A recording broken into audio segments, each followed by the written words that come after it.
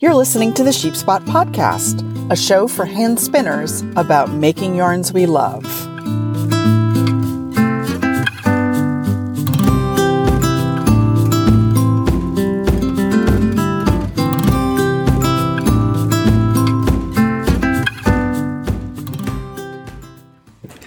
Hey there, sheep spotters. Welcome to episode 44 of the Sheepspot Podcast.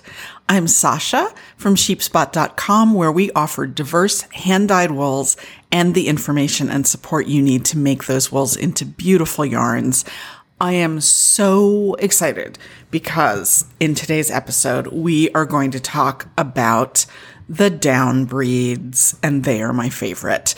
So the down breeds are 6 breeds of sheep that originated in the south of England in an area known as the Downs. And these breeds are the South Down, which is the oldest of the group and the progenitor of the others, the Suffolk, the Dorset Down, the Hampshire, the Oxford, and the Shropshire. All of these sheep are polled, that is, without horns. All have mostly white wool with darker faces and legs, although not much darker in the case of the South Down. And they all have long tails. Some breeds in this group have been massively successful commercially as meat sheep. Suffolk and Hampshire, I'm looking at you. Suffolk are, in fact, the second most numerous breed of sheep in the world after the Merino. But some of these breeds are quite rare, like the Dorset Down and the Shropshire. And all of the sheep in this group of the 6 classic down breeds grow similar wool.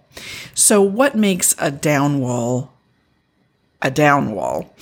Well, they tend to have quite blocky, rectangular locks, relatively short staples. So in some breeds and in some fleeces that you'll see, they may be as short as like an inch and a half or 2 inches.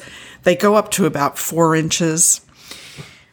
And they all have a very particular crimp to them. So they all have a fine, which means that the crimp, how to describe this, they're all very crimpy. So each fiber has a lot of little twists and turns and bends in it. But the crimp is quite disorganized and unpredictable. So it's not, if you think about a fine wool crimp where the crimp is sort of very evenly spaced out and it's all sort of going in the same direction, back and forth in those little V's that you see in a fine wool crimp. In a down breed crimp, there's really no rhyme or reason to them. And the last characteristic of the down breeds is that at least the 6 breeds that I've talked about, which are sometimes known as the true down breeds or the classic down breeds, they are quite resistant to felting. I consulted the Ply Magazine issue on the Downs, and in it, someone, I'm just going to flip through and see if I can find it, did a wonderful sort of test of felting. It was actually Alison Pakuska. So she spun and knit up swatches from a bunch of different down breeds and then tried to felt them and to see whether she could. And she discovered that, in fact, she could not. So these are sort of the natural superwash wools. They don't need to have anything done to them, but they do resist felting, which is pretty cool if you think about it. So there are also a bunch of other breeds which are not in this group of the 6 classic down breeds, but which grow similar kinds of fleece. And these are usually referred to as down type or down like wools. And what breeds are considered down-like depends on whom you ask. Nola and Jane Fournier, in their book, In Sheep's Clothing, which was kind of an early compendium of information about different sheep breeds and their wool, they count Shetland as a down breed. And I just was working with a really beautiful Shetland fleece to send it out to the Fleece Club this month. And let me just say that Shetlands are not anything like down wools. So Shetland is not down wool, down like or down type or any of those things. As far as I can tell, there is a fairly wide consensus on the following breeds as so-called down type: the Cheviot, the Clonforest, the Dorset Horn, and the Poll Dorset. They're closely related to each other, but they're a different breed. They're not related to the Dorset Down. So they're quite different, but still a down-like wool. The Gulf Coast Native, which is a wonderful rare wool, which you should scoop up if you ever get a chance. Montedale, Ryland. Oh my God, I love Ryland so much. And I'm going to put White-Faced Woodland in this category. White-Faced Woodland is a rare breed, and there's apparently quite a variety in the kinds of fleeces they grow. I am thinking in particular of the White-Faced Woodland that I sell in the shop and that I get from one of my wholesalers. And that wool is really quite down-like in terms of its crimp. I haven't tested it for felting, so, please test. But it's wonderful that this wool is becoming more widely available because it's a really, really great wool. So I said at the top of this that many of the classic downs are considered rare.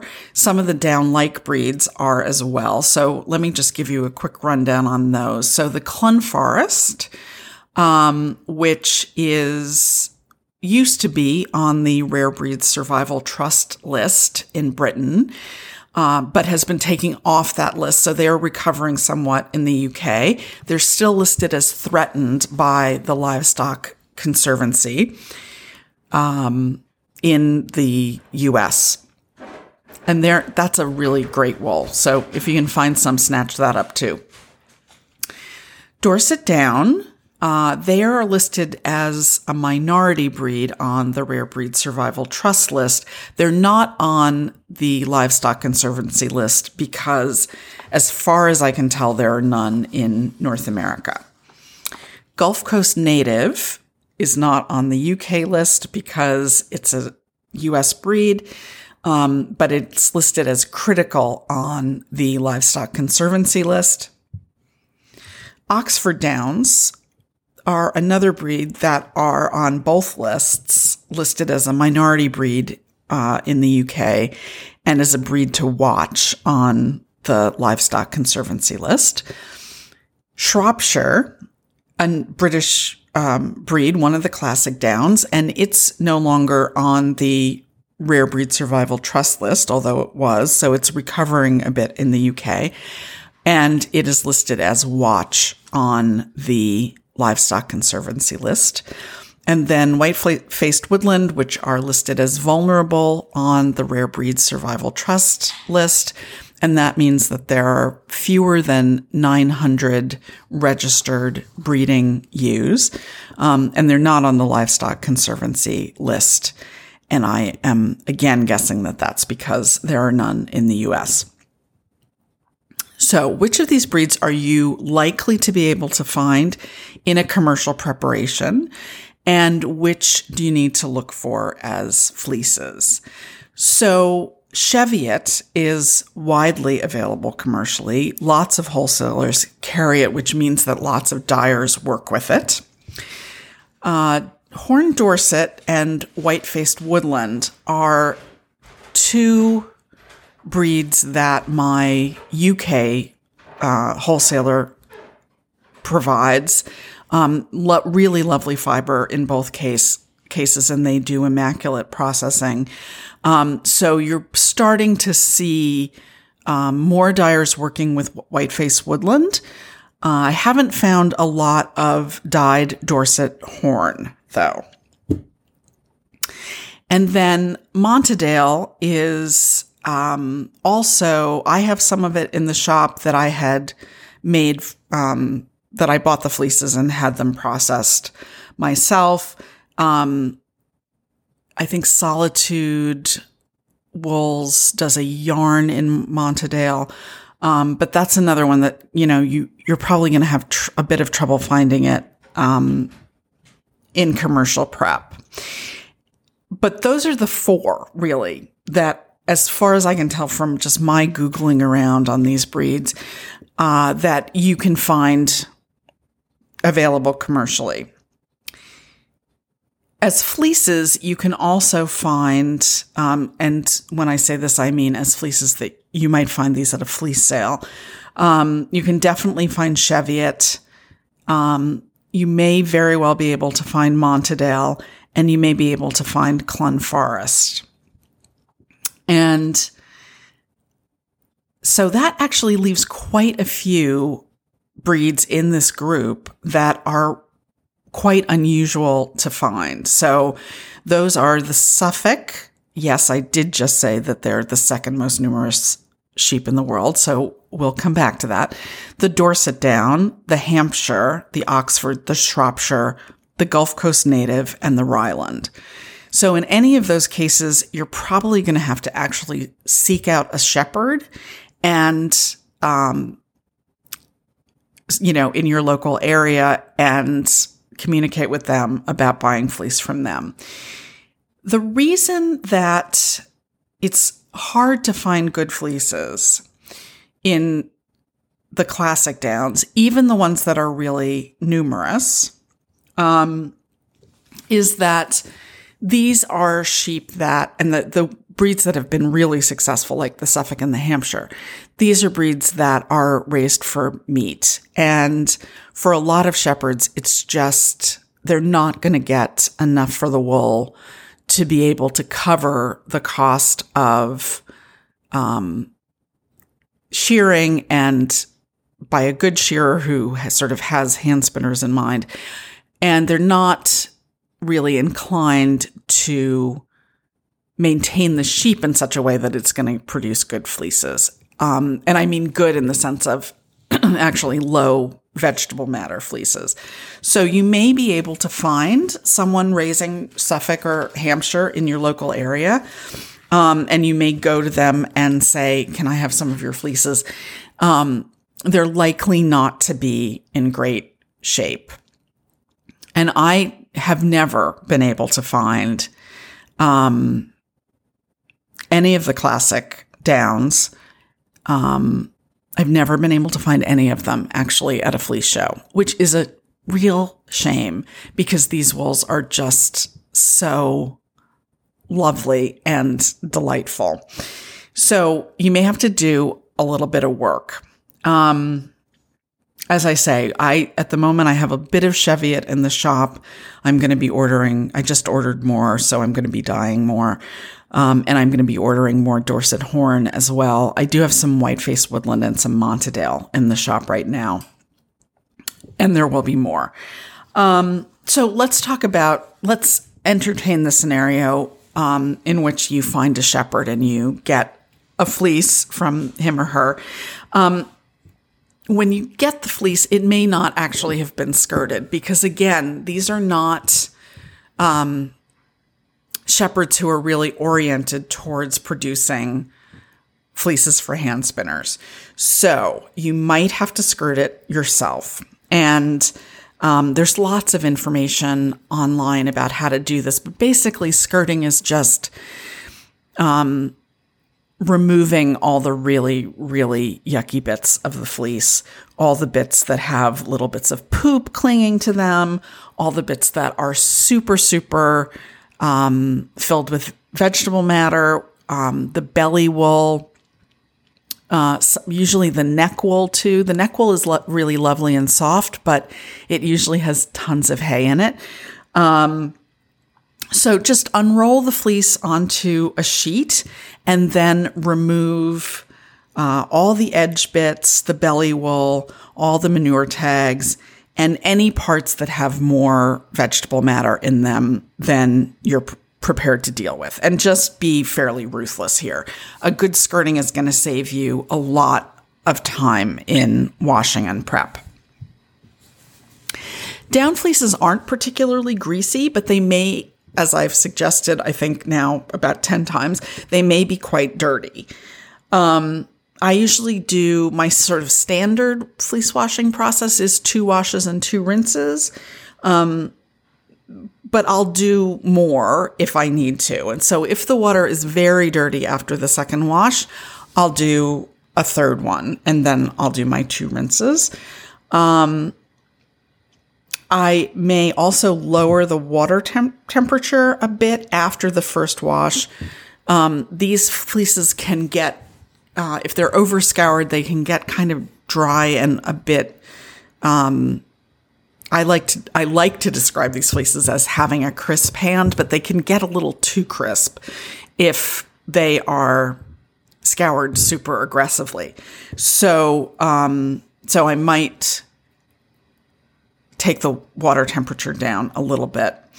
Beth Smith in the Spinner's Book of Fleece mentions that she sometimes actually puts a little bit of unicorn fiber rinse, which is like a conditioner for wool, in the final rinse when she's washing down wools. She suggests that if you go this route, you might want to wash a sample of the fleece first. So wash a small sample exactly the way you're going to wash the whole fleece, let it dry, and then give it a good feel and see if you want to experiment with adding some fiber rinse when you wash the whole fleece. And if you've got general questions about washing fleece, I did do an episode on that. It's episode 18.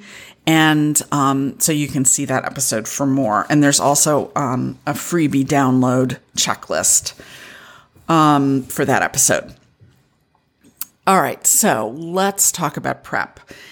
These short, crimpy wools really lend themselves to hand carding. But don't necessarily limit yourself to that. If the fleece has a lot of VM in it, and if the staple length is long enough, I sometimes comb them or flick them just to get the VM out of them. And then I'll either spin them as locks or as hand comb top, or I'll make them into roll eggs as an additional step. So if you're a person for whom VM is very bothersome, you might want to consider that. Takes a bit longer, but it does yield a really beautiful result. In terms of spinning suggestions, again, these wools are really built for hand carding into roll eggs and spinning long draw. And that will give you a wonderful, airy, super warm, super elastic, bouncy yarn. But don't feel that's the only option. Experiment, sample. If you're fortunate to have a fleece with a slightly longer staple length, do try combing them and then spinning them worsted. I absolutely love down wools prepped and spun this way. There's just something marvelous about them. And they're great, obviously, for socks. So what can you do with these wools other than make them into socks? They're kind of made for sock yarn, but they are also great for really, really warm hats, mittens, and I think they're a great option for sweaters as well. Back in the days when Sheepspot sold yarn, I had a batch of yarn made from Clun Forest. I bought the fleeces and then I had them processed and spun. And that yarn was an absolutely brilliant sweater yarn. really hard wearing, no pilling, no saggy elbows, and not at all scratchy. So that's one thing that I really love about these wools. They're strong and they do have that crispness to them, but I don't find them itchy. So, and then for the true downs, the 6 I mentioned at the top of the show, anything you don't want to felt. So they're really ideal in that situation. I hope that you have enjoyed this chat about these underappreciated wools, and I really, really hope that you will give them a try. As I mentioned, we currently have some Southdown, some Montadale, some Whiteface Woodland in the shop, so check those out if you're looking for some dyed down wools. If you were inspired by the Spinning for Socks episodes, I got you covered. Next week, I'm going to take a deeper dive into the down breeds with a breed spotlight on Southdown. So don't miss it. Thank you so much for listening, my dears. I will see you next week. In the meantime, go spin something.